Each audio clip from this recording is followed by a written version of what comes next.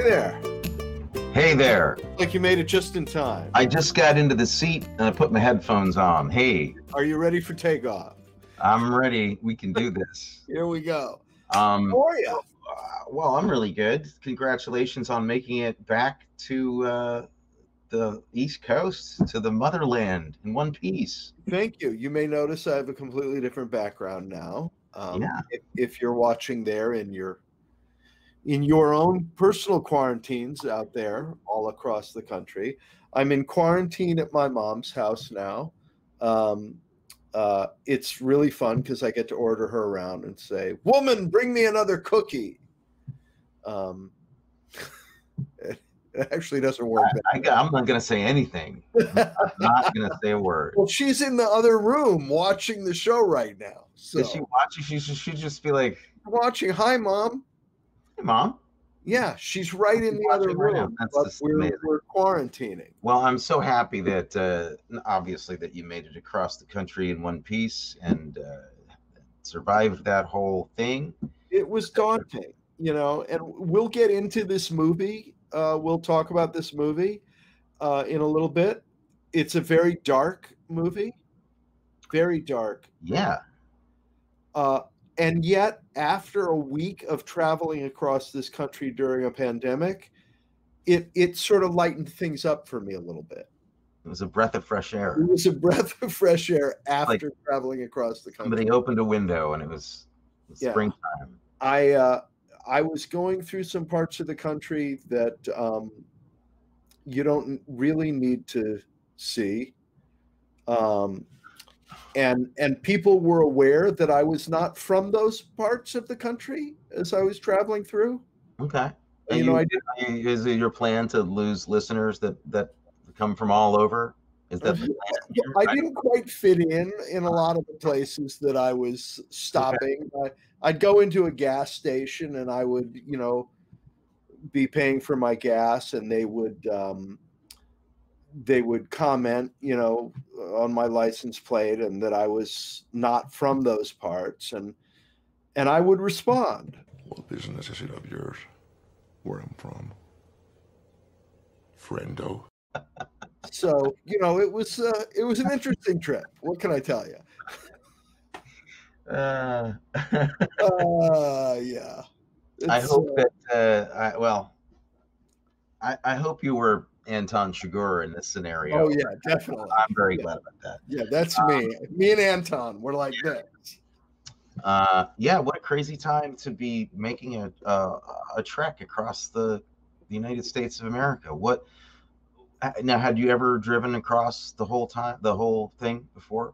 I had. I drove once across the other way, and interestingly, it was not during a pandemic. Really? Yeah. Wow, what was that like? It was right after I graduated from college, and I did not have to fear for my life when I was getting out of the car and pumping gas and trying to eat in a restaurant. Right. And by fear for my life, I'm not talking about the regions of the country. I'm just talking about a lot of the country is not masking up or gloving up at all. And coming from California and being from New York, that's what everybody here Everybody's does. So it's odd when you're not around it. Yeah. I was getting looks, and mm-hmm. In fact, the first place I stopped in to eat, I walked in and nobody shoulder to shoulder at the counter, no mask, no nothing. And the staff as well. So well, I mask up. I wear one. Yeah. But I'm in New York, and we got hit hard really early, and we got used to it really fast, I guess, that we had to do something. We got hit so early, so hard that I think people just got used to doing it, Yeah. Yeah, I wouldn't want to be anywhere where there's no masks. I think I believe that viruses are dangerous for your health. Science. I had an interesting conversation today with my contact tracer. I didn't know you were in art class. That's right. Yeah, that's no, now that I'm in New York and I had to fill out the form online saying that I was coming and that I was going to quarantine for 14 days.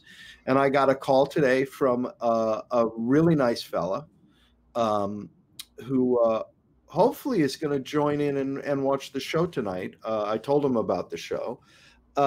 And we went over all the protocols of the quarantine, and he said that I knew what I was doing. But here's the thing that people might not know, which is, I thought, really interesting, because a lot of times you hear from people stuff like, oh, quarantine, government, big brother telling you what to do. I don't want to do that. When we were done going over what I'm supposed to do, and he was asking me the questions about my compliance, he then said, okay, so it sounds like, you're really on top of it. And do you need anything? And I said, what? He said, do you need anything? Are you okay for food? Do you have your prescriptions that you need? And do you need prescriptions delivered or help with food delivery? So the government, at least in New York State, the way they're running it is, it's not just looking at you saying, oh, you've got to comply and do what you're supposed to do. It really is, we need to keep everybody healthy. We need to keep you healthy. We need to keep everybody else healthy. We need you to stay inside to protect everybody else. But what can we do to help you? And I didn't expect that. And that was really kind of... that's really nice to know. Wow. Yeah. And they are going to check in with me every day, too, right, to check on my symptoms, but also to see if I need anything. He said, we're going to stay in touch. Right. So if you need anything, you let us know. So he said, so do you need anything? And you were like, yeah, there's some stuff I need. And he said, okay, well, you better get to it. No time like the present. What are you talking to me for? That's right. Well, speaking of getting to it, maybe we should talk about... Was there a topic that we were going to cover tonight? There was some kind of a topic. Oh, a movie. There was a movie we were going to talk about. There was a movie. Yeah. King of New York. King of New York. King of New York, 1990, directed by Abel Ferrara, written by Nicholas St. John, starring Christopher Walken, and really this time everybody else. I don't think there's an actor from New York that didn't make it except for you or I into this film. Yeah. It's really an incredible cast of great actors. Lawrence Fishburne, Wesley Snipes, Victor Argo, Giancarlo Esposito, Paul Calderone, Steve Buscemi, Roger Guenveur Smith, David Caruso, which is an interesting thing we can talk about. Yeah. I can't believe this cast of people. And I'd seen the movie before and I forgot Buscemi was in it. I'd forgotten that. So I refer to him as David Caruso. He's simply a gesture now. You can't say the name. Yeah, you don't say David Caruso, you just do. Yeah. That's understood in the industry. That's understood. That's actually legal signature.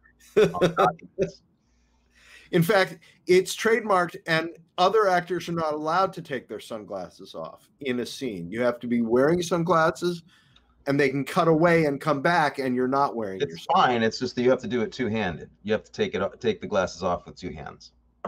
Or you can do what Shea Wiggum did in Homecoming, which I don't know what he did. He had the glasses that unclipped in the front. Yeah, he was so good in that. Oh, he was fantastic. That was amazing. He was so good. So anyway, this movie is King of New York. I saw it, I think, like on a Blockbuster video rental back around when it came out. Wow. Didn't see it in the theater. Probably wasn't old enough to see this one in the theater when it came out. No, I was, but it's spicy. Did you see this in the theater? I did see it in the theater. Oh, okay. All right. Yeah. And you know who we were all talking about when we came out of this movie? Let me think about that for a second. Who were you? You were all talking about Caruso. Yeah. Everybody was talking about David Caruso after this movie. I'm going to ask this question now, and we can ask it again at the end of the show, but I have it written down. And my question is David Caruso the weak link of this movie? Now, with today's lens, I think it's an interesting question. I'm not saying he is. I'm just saying that it occurred to me that he might be.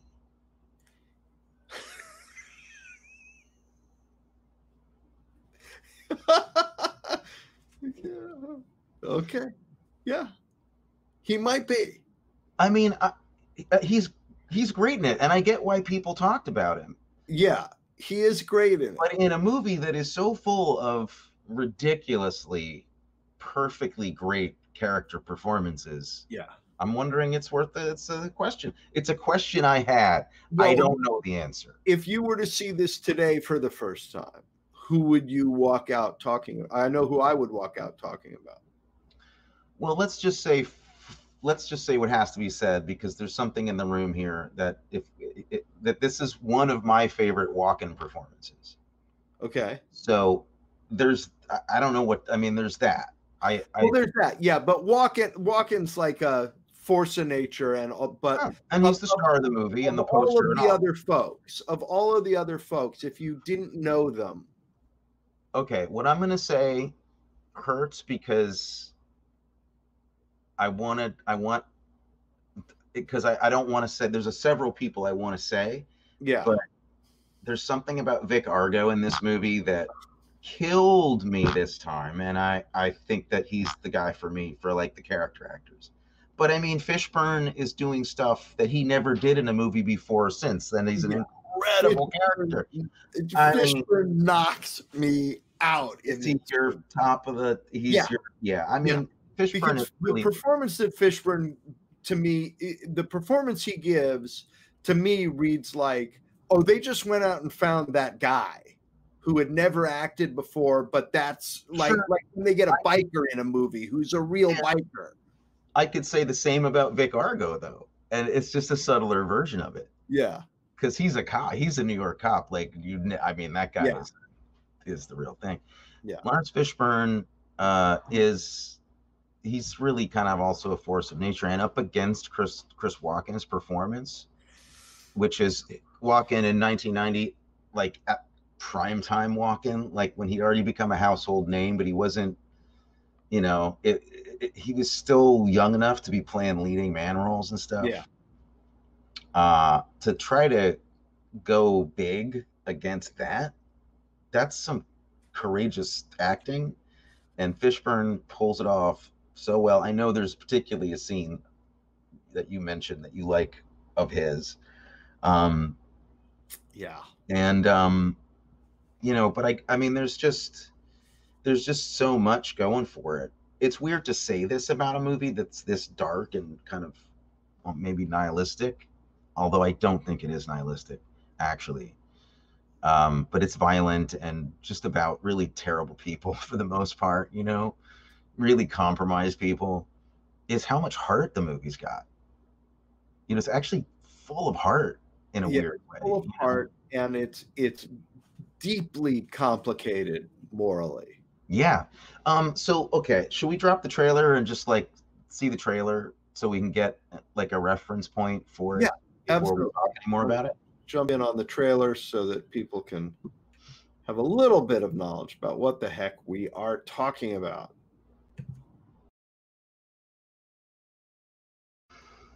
Very nice.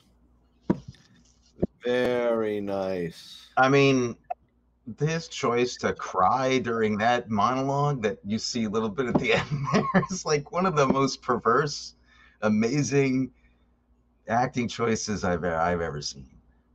God, he's incredible. Walken, yeah, just is incredible. I don't know what to say. It's weird because that trailer, as fun as it is, makes it look and feel a little bit more like a straight to video cheap shoot 'em up than it actually is. Yeah, it's a much more well crafted movie than that looks like. I think, and it doesn't have that Miami Vice kind of soundtrack either. It's got really interesting music, and really interesting music, and the music. The music actually, to me, reflects a lot of morally what the movie is getting into. Oh, interesting. Tell me about that. I didn't pick up on that. Well, at the beginning of the movie, all of the stuff with whenever we see Frank, it's Vivaldi, and then it's cutting to the street of New York and the rap music, and Right. the whole idea of this guy as twisted in some ways. I said to Mom, I said, what's interesting is it's about a really horrible person, dark, horrible killer who is the best person in the movie. Yeah, quite possibly the best person. That he, I mean, other than Victor Argo. Argo's maybe his counterpart. You know. But they're both surrounded, you know, they're in the way that Victor Argo, we end up finding out, is surrounded by corrupt cops who are willing to do the wrong thing. And then you've got Walken, who comes from Argo comes from the law side of it, and they're all willing to do the wrong thing for their, and Walken comes from the quote evil side of it, but he wants to do something good. Well, this is a good time to explain quickly a synopsis of the movie, because that's really pertinent, but people might get a little confused unless we say it's basic. It's a very basic kind of gangster, and Bet Bowles has something to say. I love Fishburne in this, and this might really have been one of his first jobs post Pee-wee's Playhouse, which really is weird. Yeah. Yes, that's very true. Weird. I think it was he did Pee-wee's Playhouse job. He had one gig between this and that. Which Cowboy, what was he? Cowboy Carl, or I forget. Let's see, I can find out. Lawrence Fishburne. He was the cowboy character. He was the cowboy character. I just forget the guy's name. Yeah. Someone's going to beat me to it. Oh, Christmas. Cowboy Curtis. Cowboy Curtis. And then he did one other project, and then he did this. So his range is really amazing. It's amazing. So this movie is about a gangster who's Christopher Walken's character, who was put in jail about 20 years before this movie starts. And the movie starts when he's getting out of prison. So he gets out of Sing Sing. That was Sing Sing, I believe. Yeah. In the beginning of the movie. And he gets out of there and is immediately picked up by a limousine. So we're like, oh, okay, he's still got some friends, or he's still connected. Or got a little juice. So he goes back to the city, and you realize that he actually is completely set up, that he left things fine for himself when he gets out. And he kind of starts business up again. And the movie's about him basically trying to take over all the gangland territory. But he has an ulterior motive, because something's happened to him in prison. We get the feeling he's had some kind of conscience, even though he's kind of a psychotic killer in this movie. He wants to build a hospital in a disenfranchised neighborhood in New York, where we get the feeling he might be from or has some kind of connection to. And he wants to run for mayor. And he wants to run from where, which you think is a joke for a while, and then it actually turns out that he's serious. Yeah. So, but he is legitimately crazy Christopher Walken, killer man. Like, so you have these two great counterparts going on. And so that's the story, and it really does. It's very dedicated to the noir and the gangster film. That's the thing I was so in love with about it. And then it jumps back and forth between these two very different worlds. That he can be in a room with half-naked hookers and people snorting piles of drugs off of tables. Yeah. And he's just on the phone conducting business.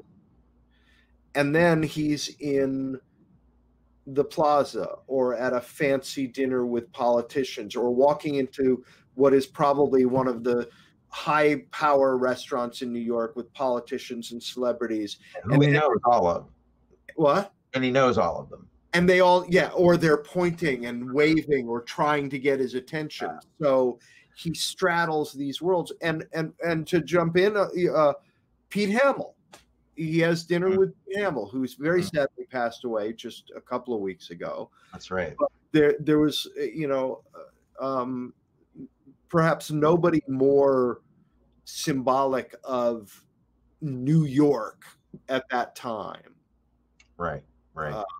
Conscience or voice, not conscious, but voice of the city as a journalist than Pete Hamill. So to be dining with Pete Hamill at that time at his table as a buddy, you're on the inside.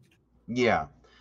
Without doing a lot of explaining about who this character is, actually doing no explaining, like you don't really learn anything about Walken's character.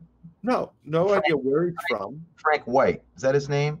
Yeah. I think his name is Frank White. You don't really learn anything about Frank White except through his actions, which is such brilliant filmmaking on Abel Ferrara's part.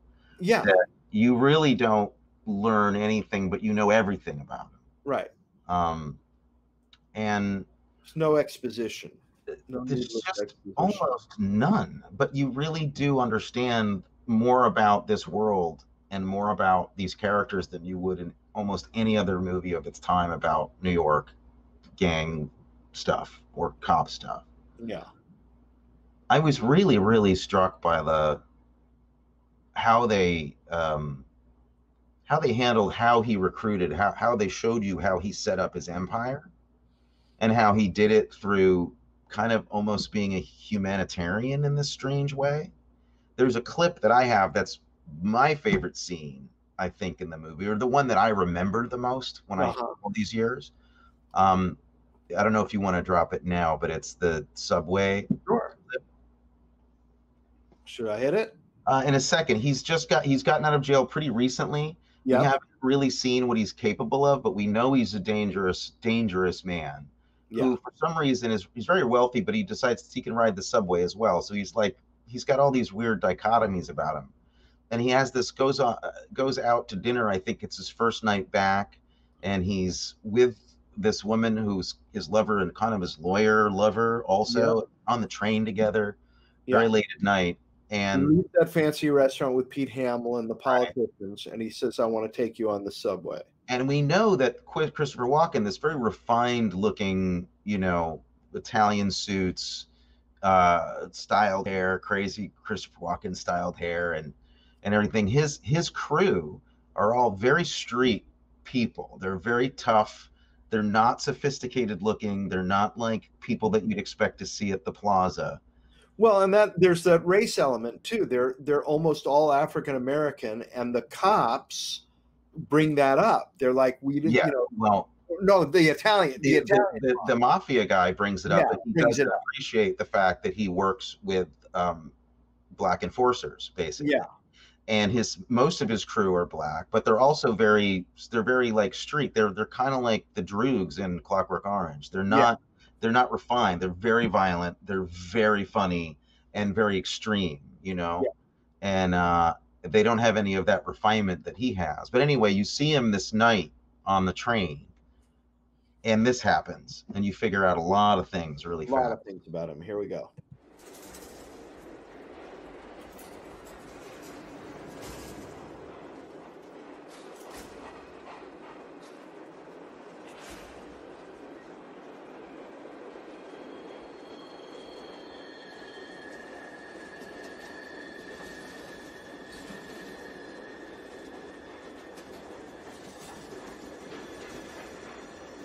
Watching your wallet, blood.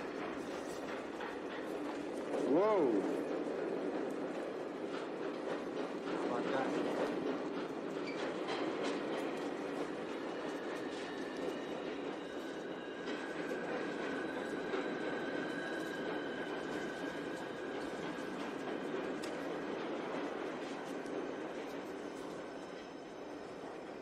Come by the Plaza Hotel. I got work for you. As for Frank White.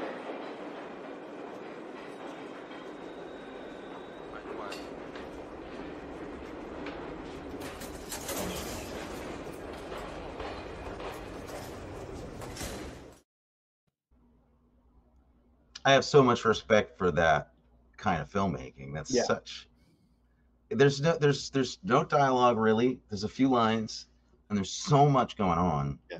And you see everything about what he feels about, you know, people who are hungry and on the take. He sees people who, in any other movie, this would be like some vigilante moment, and you're Right. kind of waiting for that. You're thinking, oh, Bernie gets, and it's going to be like some hackneyed, you know, kind of distasteful shoot 'em up, and this incredible respect happens in that subway car.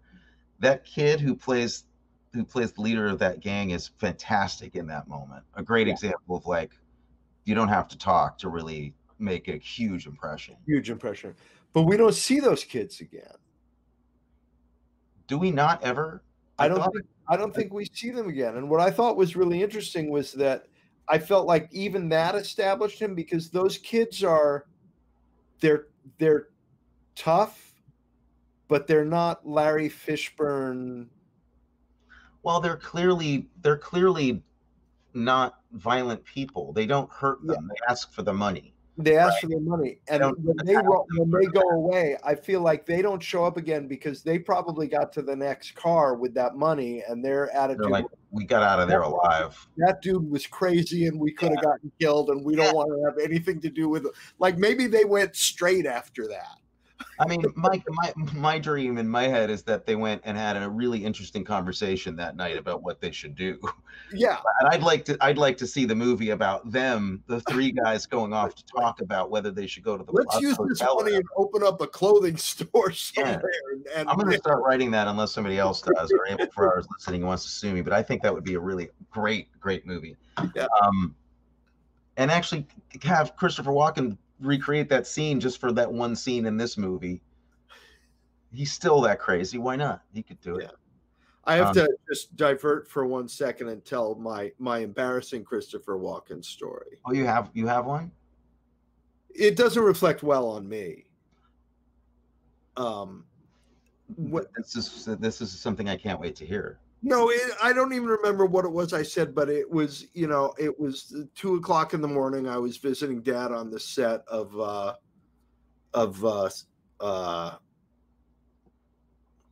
I don't even remember the name of the movie. Stand Up Guys? That was a movie. Yeah.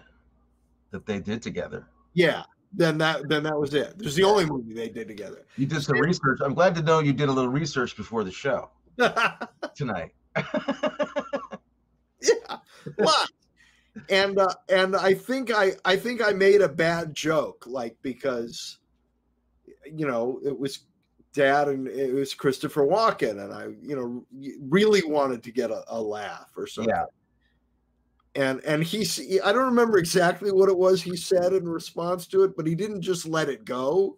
He said something like that, like, that's what you're going to lead with, or something like that. It wasn't that, but it was something that, and I was just like, okay. He didn't let you off the hook. No, he did not let me off the hook. And you don't remember what it was you said. No, but it was one of those things where, as it comes out of your mouth, you think to yourself, I'm pushing.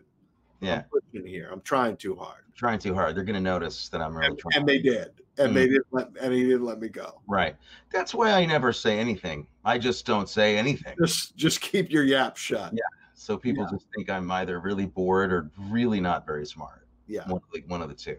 Which both of, I might not be very smart. That's really on the table. So I had a strange Christopher Walken moment, but nothing happened because I didn't say anything. You're smart. It's strange. If you have a dad that you get along with and you love, and you go visit when he does his work. Yeah. And your dad is an actor, you meet strange people you wouldn't think you'd meet in the middle of the night. I mean, it's not like I got cast to work with Christopher Walken. That didn't happen. No. But I remember going to some like award ceremony for stand-up guys, I'm guessing. And I was in it was not an award ceremony for stand-up guys. I can pretty much. It was a festival. It was like a premiere. Maybe it was the premiere or something. There were no award ceremonies for stand-up guys. Yeah, you're right. You're right about that. But I was like in a back freight elevator of this weird museum that they were showing it in with Dad and Chris Walken and Al Pacino and other people, and it was I remember it just being extremely awkward. Everybody was nervous and didn't want to be there. But they were very nice. I don't want to imply they weren't. Christopher Walken was very, very nice. And I remember Dad really loving working with him, you know. Yeah, he loved it. He had a great time. Yeah. And he doesn't always have a great time. So that was nice. Yeah. Do you have anything else you want to say about this at all? Because I do. I have little trivial things that pop up here and there. You have the more important stuff. I mean, we can talk about Nosferatu. Well, that was a big thing I wanted to talk about, and it ties into like how truly dedicated to noir and gangster films this movie is. Like the history of it. Abel Ferrara knows his stuff, and he's still a great filmmaker. I mean, he's a classic New York tough guy, streets of New York filmmaker, you know, indie films from here, going back to the 70s. And he made really violent, crazy B grindhouse movies, you know, Driller Killer and Miss 45 and a lot of really famous cult stuff. And I want to say this was like his first real classy project he got to do, like with a budget and you know, with the incredible cast of up and coming talent and Walken, you know. I mean, I think this must have been a really big deal for Abel Ferrara, and he just knows his stuff about this genre. I mean, it hits so many of the things that, I mean, there's a weird thing about this that's similar to Silverado, but it does it in a completely different way than Silverado did. Because Silverado, I loved it, but every time it did something that you'd seen before, it went, it did a little bit of like, hey, you see this. In King of New York, you've got James Cagney stuff, you've got Bogart stuff, you've got stuff from the 20s all the way up through the history of noir and the gangster movie. But do I need to make another list? You hear another list coming. Yeah, almost. It's harder to do because it's so infused into, it's so well, he's hiding all the stuff he's paying homage to like really well. Right. But what was really interesting was the thing that he added to this, which was this Nosferatu thing. Now, both of us picked up on it. Please tell me what you got out of that, because it's a big part of this movie to me.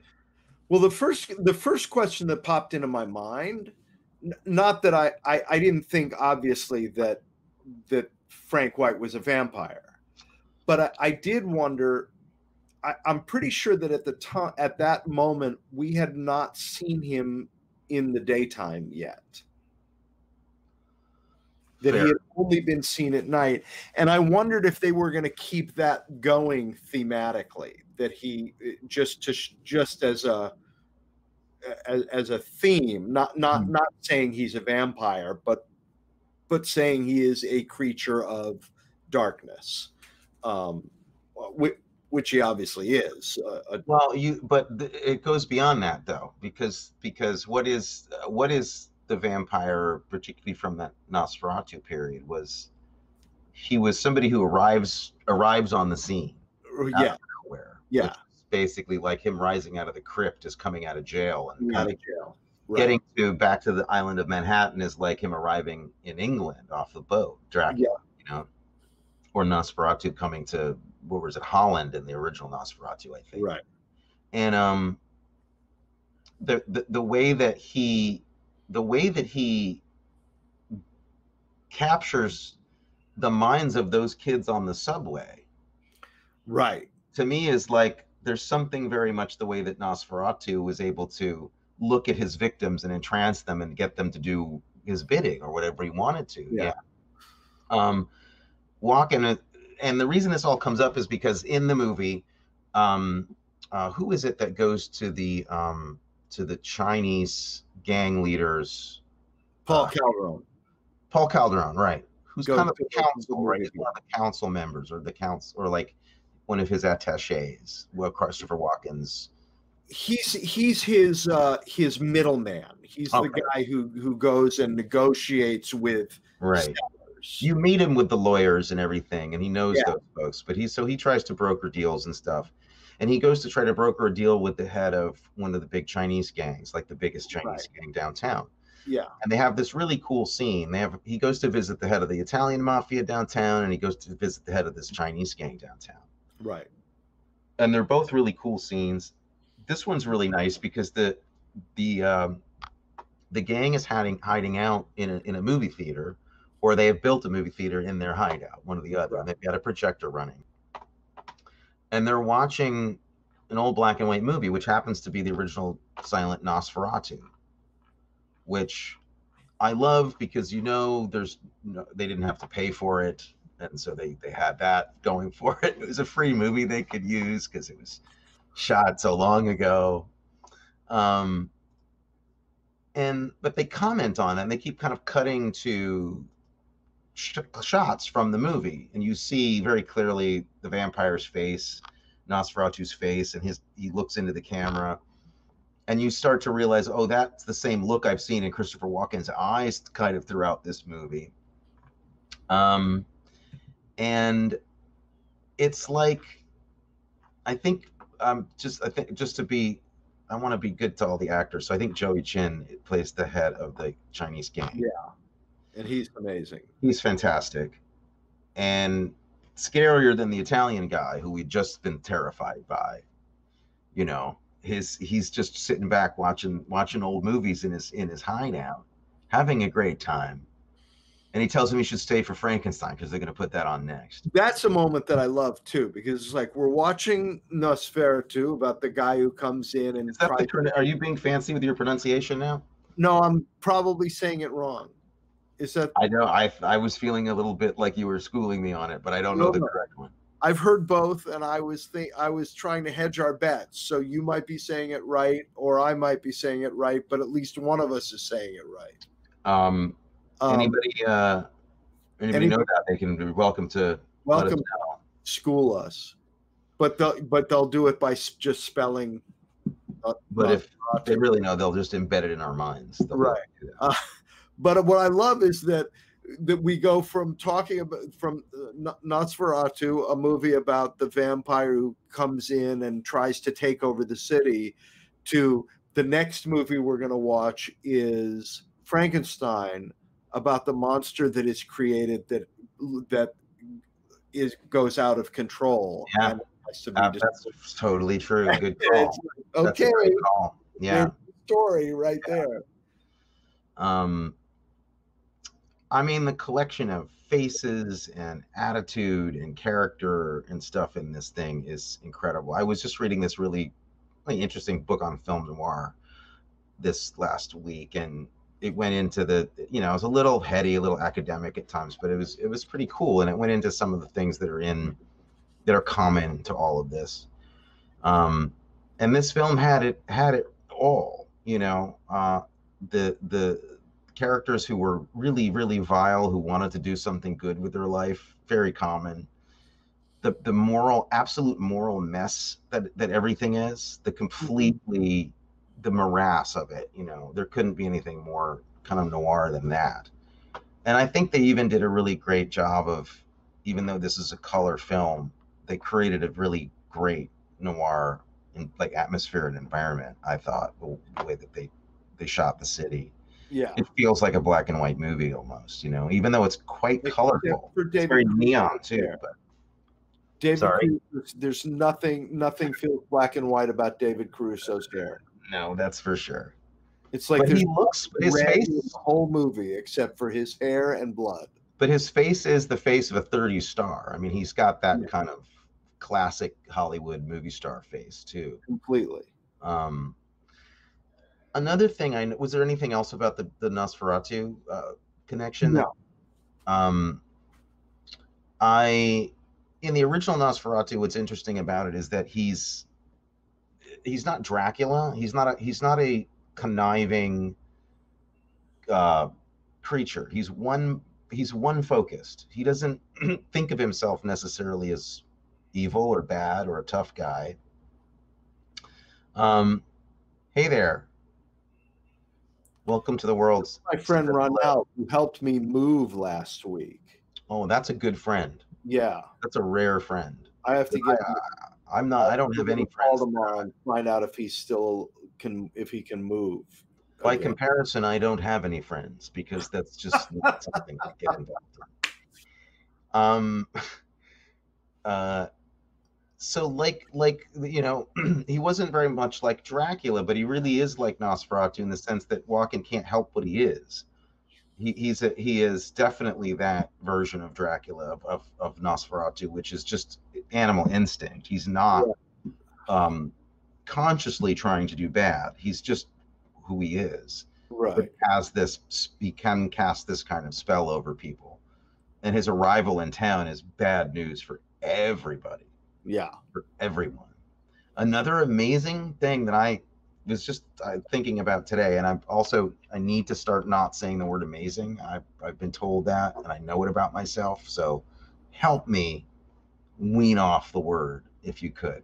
Well, another nice about it. Spectacular is another amazing word. Or maybe I should just lay back and not be that hyperbolic at all, and just say things are okay, interesting. But the thing I took away from this whole movie is about performance. It's all about art and performing, I think. Think about this. The theme of performance. The first time that Walken sees his team again, he dances. He dances for them. There's a lot of going to the theater in this. Yeah. There's a lot of people dancing to music, but like really focused on it, not just as ambiance. There's like long tracking shots of people in the hideout dancing to music and listening to music. Mm-hmm. There's a lot of like clothes and showing off and performative stuff in how people are enacting the gangster lifestyle.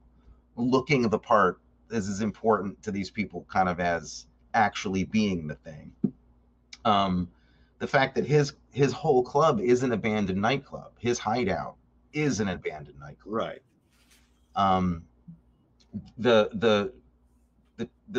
The Chinese gang watching movies in and of itself.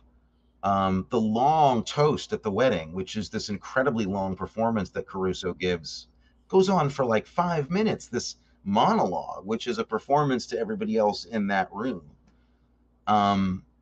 Even the fake out at the Italian restaurant, Walken is performing for those guys for the first 2 minutes of that scene before he kills them. I think the list goes on and on, but there's something about how that whole world is built on show, but Walken's character is the one who doesn't. I mean, he dances and he goes to theater, but he's so reserved. He's the real thing because he's not into any of the archetypal expected things that these guys do. Everybody else in this movie plays to their cliche perfect, like in the right way. It's smart, but all the cops are cops the way that those dirty cops are. And Walken's team, all those guys, they behave in this really satisfying bad guy way that's like, oh, those guys are bad guys, and that's really cool. Street like shootouts and stuff. It's really cool. Walken doesn't really do any of the expected cool stuff. No, and in fact, the thing that's what makes him worse and more dangerous than anybody else. Yeah. And it's that great moment in the hospital when he explains to the head of Chinese why he wants to do this deal with him, because we could do something good. We could fund this hospital.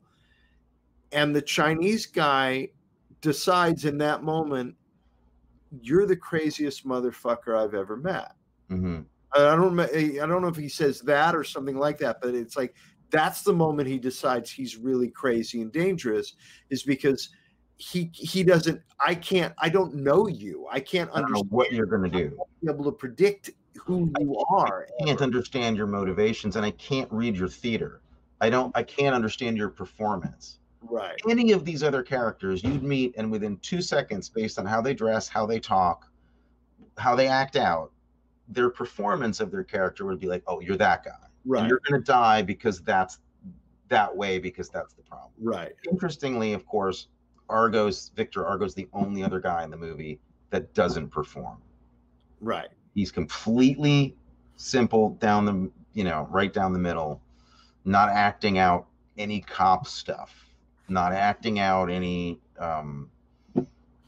he's just truly in the moment in the same way that Walken is. It's so interesting. Yeah. I think that there's 2 deaths. Okay, this is a very violent movie with some very satisfying, shootouts and deaths and murders and amazing stuff. There's 2 I can't decide which is the most effective in the movie for me. Two murders that are just top notch, just really, really good, and they're very different. But I have 2 that I love, and I can't decide which I like best. All right. Do you have any nominations to best murder in King? Oh, I don't. I have the best that I had was scene, line, and shot. My favorite shot in the movie. Oh, good. Okay. What's your favorite scene? Fried chicken. Classic scene. Yeah. Good enough to be in a play, good enough, smart enough writing to be theater. Yeah, great writing in that scene. And Fishburne just knocks it out of the park. Should we watch? Yeah, let's do the clip. All right, here we go. Fried chicken.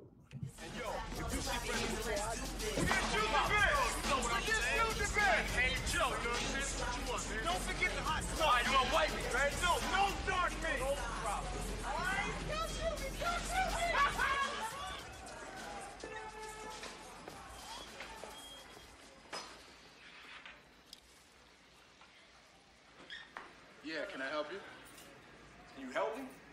Yeah, you can start by giving me 15 pieces of chicken, motherfucker. Mix it up. I want barbecue, I want crispy. You getting this all down, chick?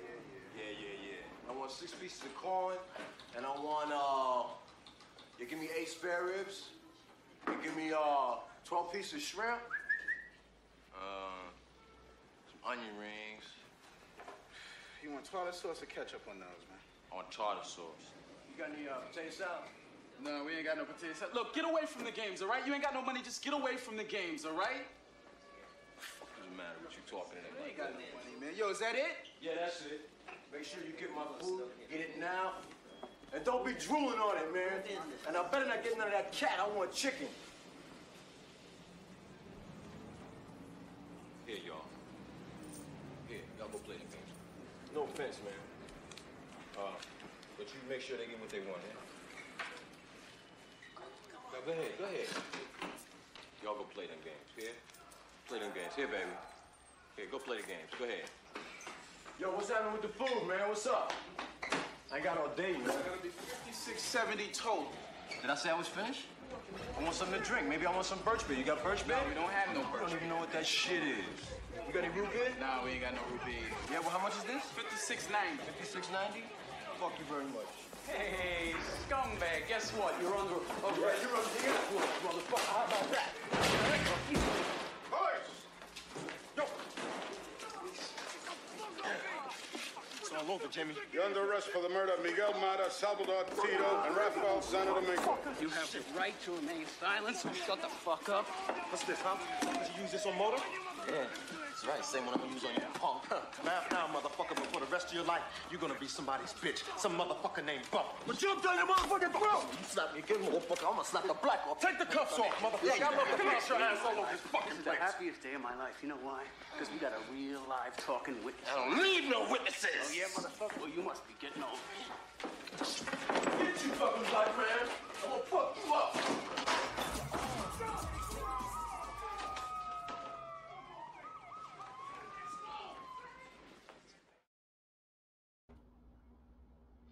It's stuff like that. I really don't know why. I can't understand why Abel Ferrara isn't a more famous household name.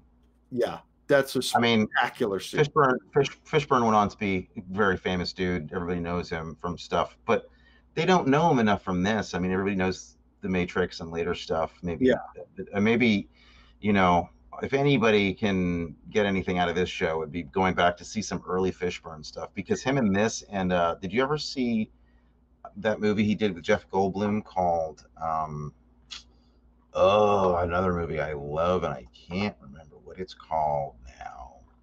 It's similar. It is called It's Gonna Be Tough. Gonna Be Tough. Well, while you're looking for it, I want to jump back to something that you were talking about, which is that performance aspect. Yeah. And you really see it in this scene where he's doing all this stuff, talking to the guy behind the counter, and he's got this character that and then he turns around to talk to the grandmother, and he's almost embarrassed by the performance that he's given. Yeah. He becomes a completely different person. It's not just, it's like no offense. He drops the whole thing. And we see somebody who was once upon a time one of those little kids who didn't have enough money to even play a video game. Yeah. Yeah. That's the thing that's really striking about this movie is like I said, it's got a heart in there. You know, you don't expect it from a violent movie that's this rough. And it's rough. There's a lot of murder. It's filthy. There's incredible like filth in it. Like it's swearing and language. I hope Mom isn't listening to this podcast. I think she is. But I know she is because I can hear it on a slight delay coming. That's really weird. We're sorry, Mom. We don't really watch things like this. That moment with the kids, you're right. You know, there's such and Abel Ferrara really takes the time to have that scene with the grandmother, and you see her react, and you see her thinking for a second, what's going on here? Like, should I take this money? But I got to take the money because I need the money. But these kids and the happiness that it's like this real scene that happens. It's not, and it's spectacular, like you were talking about, a small part, spectacular performance from the grandmother. No lines, and from which it should be said, the guy who plays the counter worker at the restaurant is also fantastic. I was trying to look for his name and I can't find the character name. I don't know who he was, but I found his name and looked him up. He did a little other stuff. He did some other stuff. But bravo to that guy's day's work, because he's also working against like Fishburne coming on really strong, and he held his own. He was really good. Completely. Also, what a great location for that scene. I mean, everything about that's working perfectly, which is what Abel Ferrara was able to do, was going to marshal all these elements together. Yeah. But that location was worthy of like a Tarantino movie with $30 million more than they had to make this. Yep. Use of space in this is great. I mean, I really do think this movie's got it. It's really got it. Favorite line of dialogue? It's a toss-up for me. Who'd want to see you in a cage, man? Is a great moment. I never killed anybody that didn't deserve it. But the winner for me might have to go to, and it ties into the scene we just watched, because Wesley Snipes asked him about, is this the gun you used to kill those guys? And he says, no, it's the same gun I'm going to use to shoot you, motherfucker. Right. And at the end, when it's the face-off between Wesley Snipes and Lawrence Fishburne yells out, "Hey, Wesley Snipes is looking for Lawrence Fishburne," and he says, "Hey, Jimmy, guess what? I got a piece of chicken here, you chickeny motherfucker." That was Snipes. I remember that. Hey, Jimmy, guess what? Yeah. He's trying to get him to come out from hiding. You know, Snipes is really good in this too, in a kind of a thankless part. Like he doesn't. Caruso gets all the bravura stuff in this movie of that team, and Snipes doesn't get enough to do. I actually thought he got a little shortchanged because when he shows up, when he gets stuff to do in this, he's really good. And he also, it's interesting. I think he already had a bigger career than a lot of these folks did at the time he made this movie. Like he was a bigger name when this came out than I'd remembered. I think I have a favorite line of dialogue that's different than any of those, although those are all fantastic. What is it? Don't worry, don't move. You remember it? It's the awful moment. When he's got the gun to the woman's head. He pulls this poor woman over across a subway car to be a hostage, and he puts a gun to her head. Yeah. And it's an amazing moment because up until that time, I mean, that's kind of the thing that proves that, he's actually he doesn't want to build a hospital because he's a good guy. He wants to build a hospital because he wants everybody to think he's the kind of guy that builds a hospital. Yeah. But he also is the kind of guy that, to save his own ass, will grab a hostage on a train and put a gun to her head, without any thought to it. Yeah. And he turns to her and he says, she's screaming and obviously she's terrified. And he goes, "Don't worry." He's like very comforting. "Don't worry. Don't move." Yeah, that's could have been his own line. I got a couple. I have as usual my long list of random tiny things that okay. I love the list of tiny things. The list of tiny things. I want to give a shout out to a spectacular loop group in this movie. Yeah. Right? The voices, the stuff going on, coming by our heads in the street or in the car. Spectacular loop. You know what? That's a really good point. And if anybody's listening and doesn't know what a loop group is, can you explain what that is? Yeah. And if we're shooting a scene where Tony and I are walking down the street and there's lots of people doing all kinds of stuff on the street and rapping, or two guys on the corner having a conversation and all kinds of stuff going on, when we shoot that scene, all of those people are going to be going like this. And there will be absolutely no sound at all. They might not be moving that way, but they won't be talking. They'll move in different ways depending on the character that they're playing.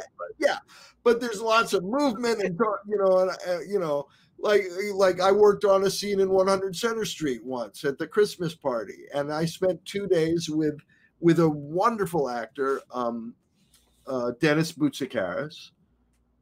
Yes, but we didn't have storylines at the time. So we spent 2 days with drinks in our hands, looking at each other, going like this. And every once in a while, Dennis would say, "I'm going to kill myself," because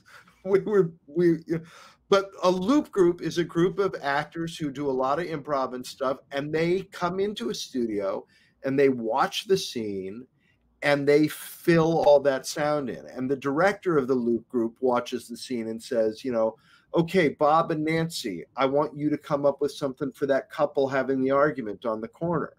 And they build all that sound, and then a mixer mixes it so that it pops up and in and out at times. But that sound editing and loop group work in this movie is insane. It builds the atmosphere in which a lot of this movie lives. Very good. And from a production standpoint, also impressive, because they didn't have a ton of money to make this movie. They probably didn't have very much money for a loop group. Like, they probably were saving some bucks on an indie movie from 1990. Right. So you also had a movie that, in my experience with loop groups, covering a lot of ground is very difficult. If your story takes place in one neighborhood or one kind of location, all the all the chatter, all the loop group stuff will be the same kind of stuff. This movie changes location all over the city. Yeah. You've got Queens and Brooklyn.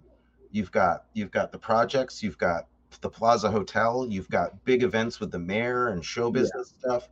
You've got Chinatown, and all these places have different languages being spoken, different dialects, different attitudes, different. It's really amazing when you think about all the work that goes into post that a lot of people don't think actually happens. But you're right. Great VR, great loop group, great sound design. Yeah. Another thing, very trivial. The shootout in Chinatown takes place on Doyers Street. Yes, it does. The Bloody Angle. The Bloody Angle. Trivia, one of the very few streets in Manhattan where you can stand at one end of it and you can't see the other end of it because the street curves. Yeah, it's in a lot of movies and a lot of music videos because of that. And there's a lot of cool neon on that street too. And that barber shop is very famous.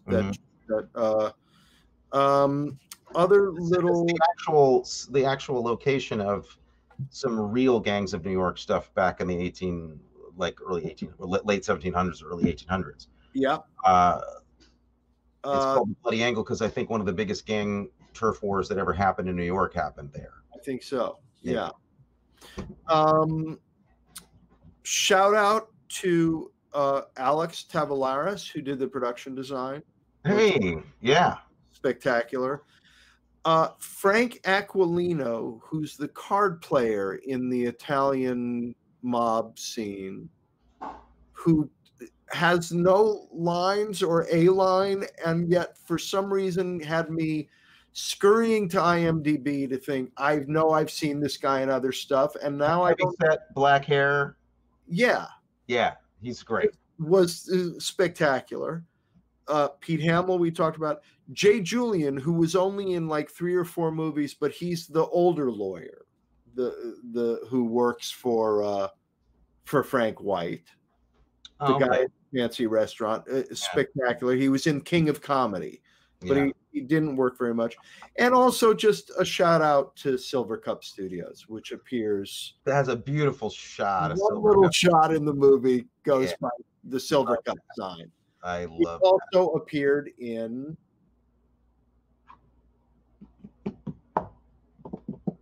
great Highlander.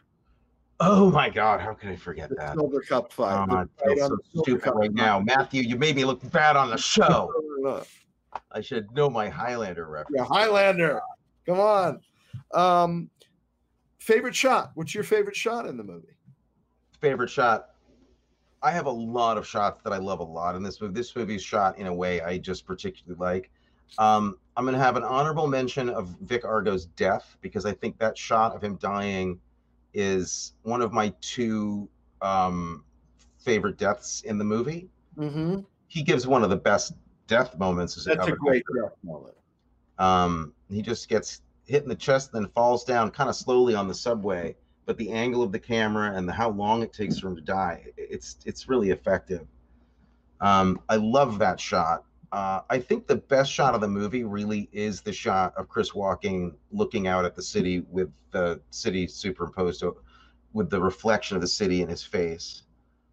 It's the poster of the film, and it, in this case, is actually great in and of itself because it also becomes another. It's a shot that it goes on for a while and has several images in it that are amazing. Which one? When does this happen? It's right before he meets Lawrence Fishburne and the gang again, and they come to the plaza. It's at the plaza, and he's looking out the window, and you see the city, these blue reflections in his face, and he's just kind of dead, and he's looking at the city. And then the camera kind of pulls back, and then it pulls back in as the gang arrives, and they all come into the plaza, and you don't know at first if they're who they are. Like, do they know him? Is there going to be a problem, or there's going to be another shootout? And then you realize, oh, they're friends. But that shot, I just love.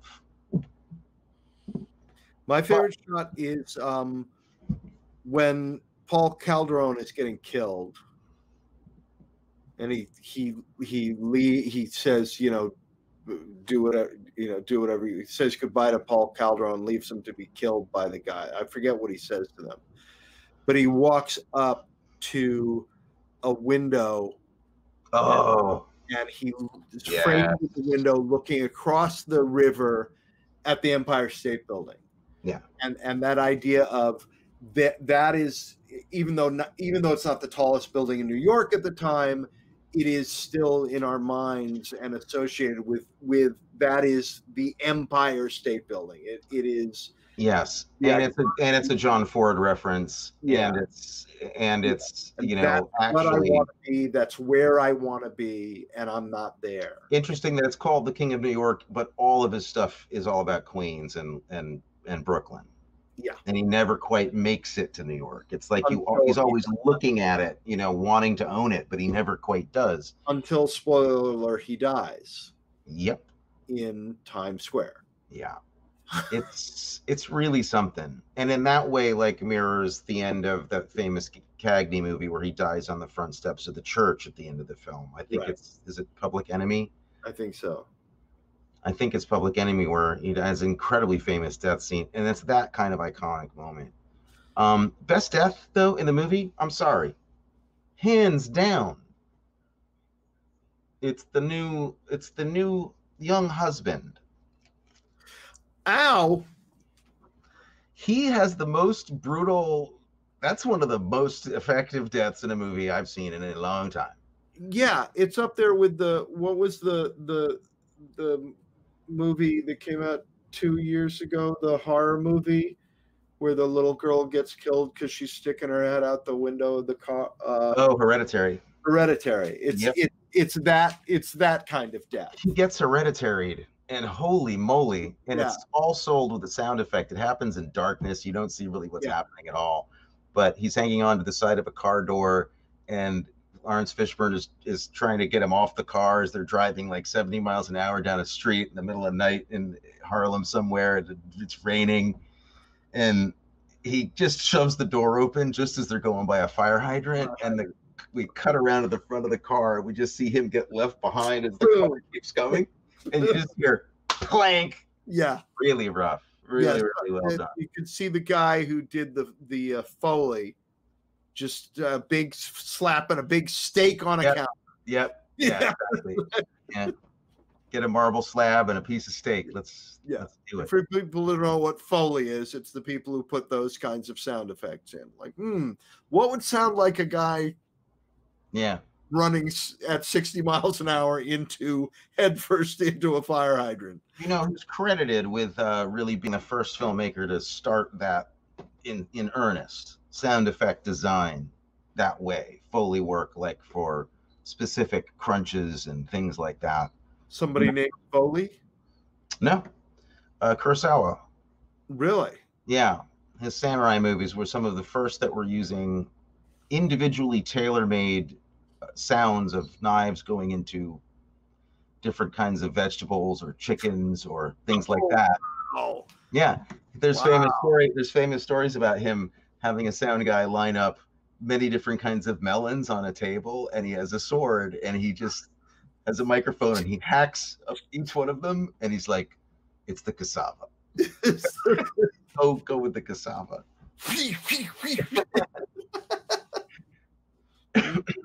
Wow. Mm-hmm. Do we need to talk at all about the lyrics to the song? Maybe we better not. The lyrics to the song that the guy sings at the event raising the money for the theater thing that for the hospital. Please enlighten me. I wasn't it's actually a lovely song. I mean, he's a great singer, right? He must be a well-known guy, I would think. And the lyrics to the song, which is a beautiful song: all my life I've been waiting for a time when I'd be free. How I prayed for liberation and a little bit of dignity. I heard the heartbeat of the city, how it pounded and it sounded in the night. The children's voices were so pretty. I'm going to reach it. I'm going to take it. I'm going to make it all right. Dream on for a better day where we can live our lives and our hopes won't fade away. Dream on for a better day, for a better way. We'll join our hands together and build a brand new day. Dream on. That's Aerosmith, isn't it? It is. It's Aerosmith. Yeah. No, but it's almost like it's a little hint into his past, perhaps, or where he comes from, or what he's trying to do. It sounds like the song he's singing himself. Yeah.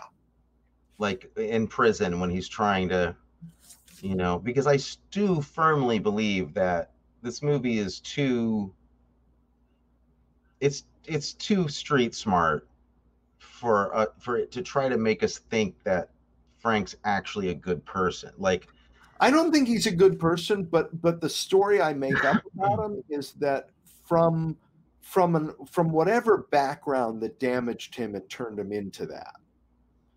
Similarly to whatever background damaged. No? Well, the thing is, though, it's not on screen.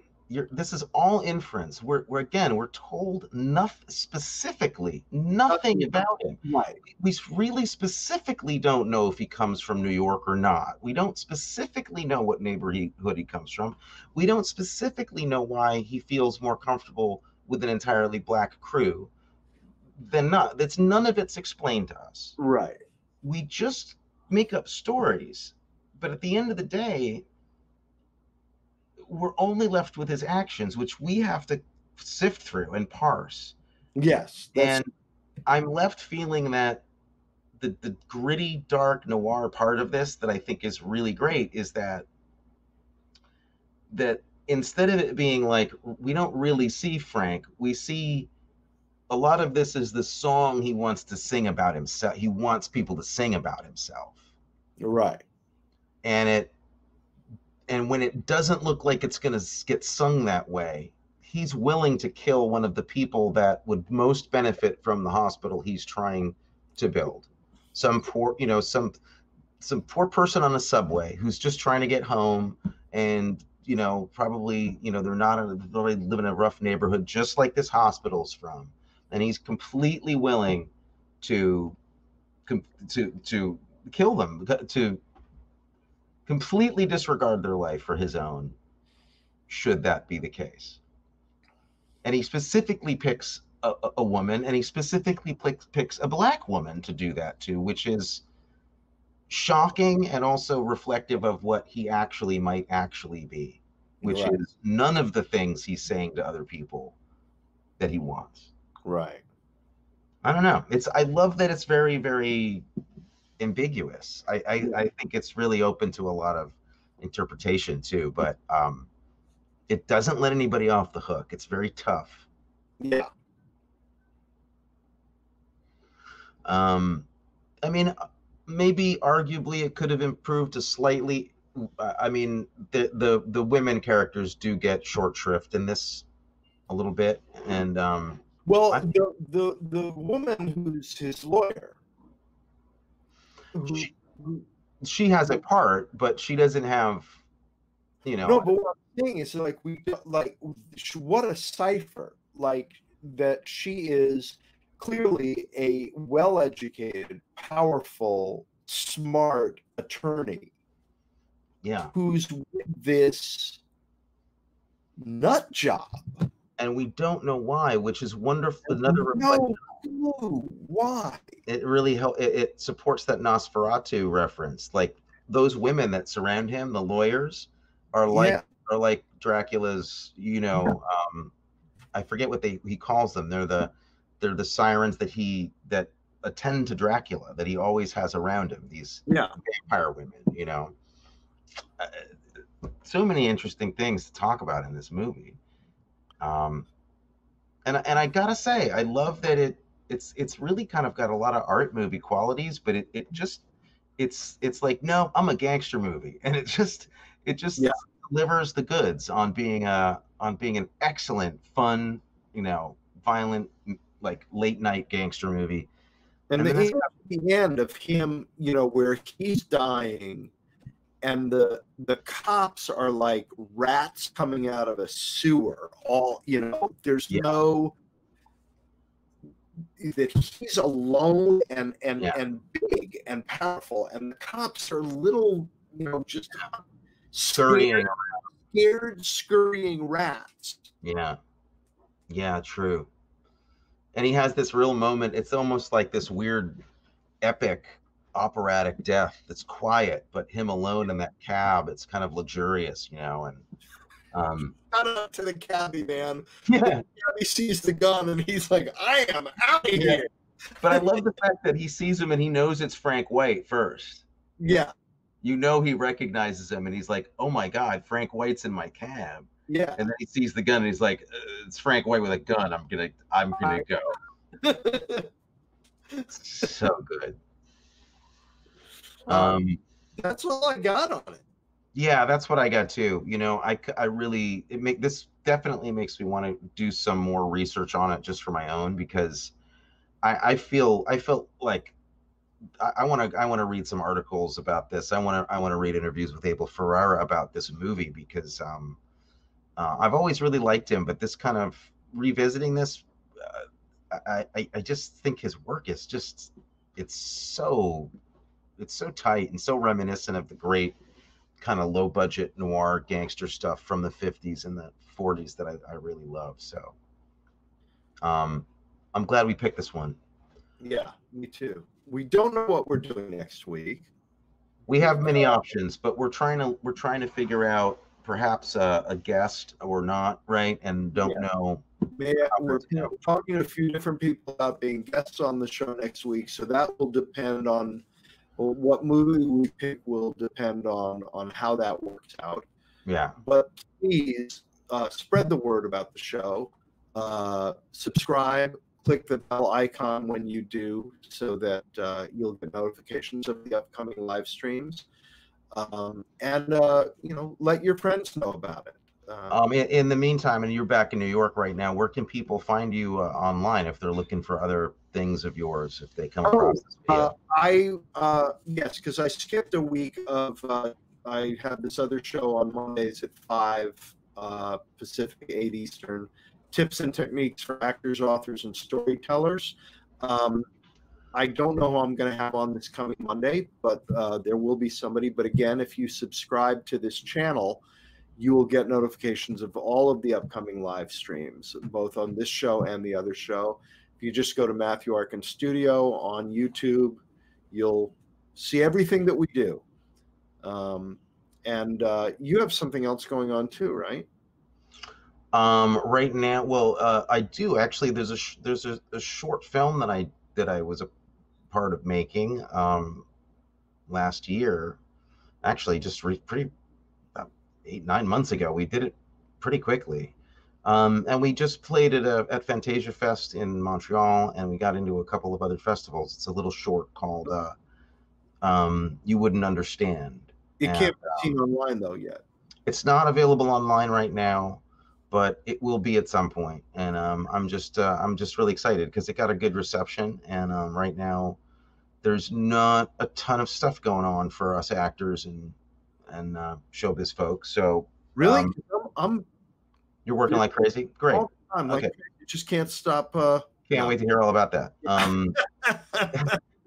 So it was nice to get a little love, you know, a little feedback on this project. Something I'm very, very proud of. That's great.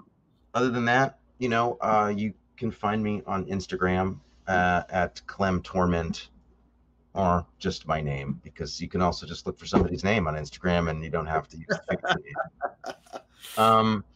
And I have pretty much some daily posts or something on there. Yeah.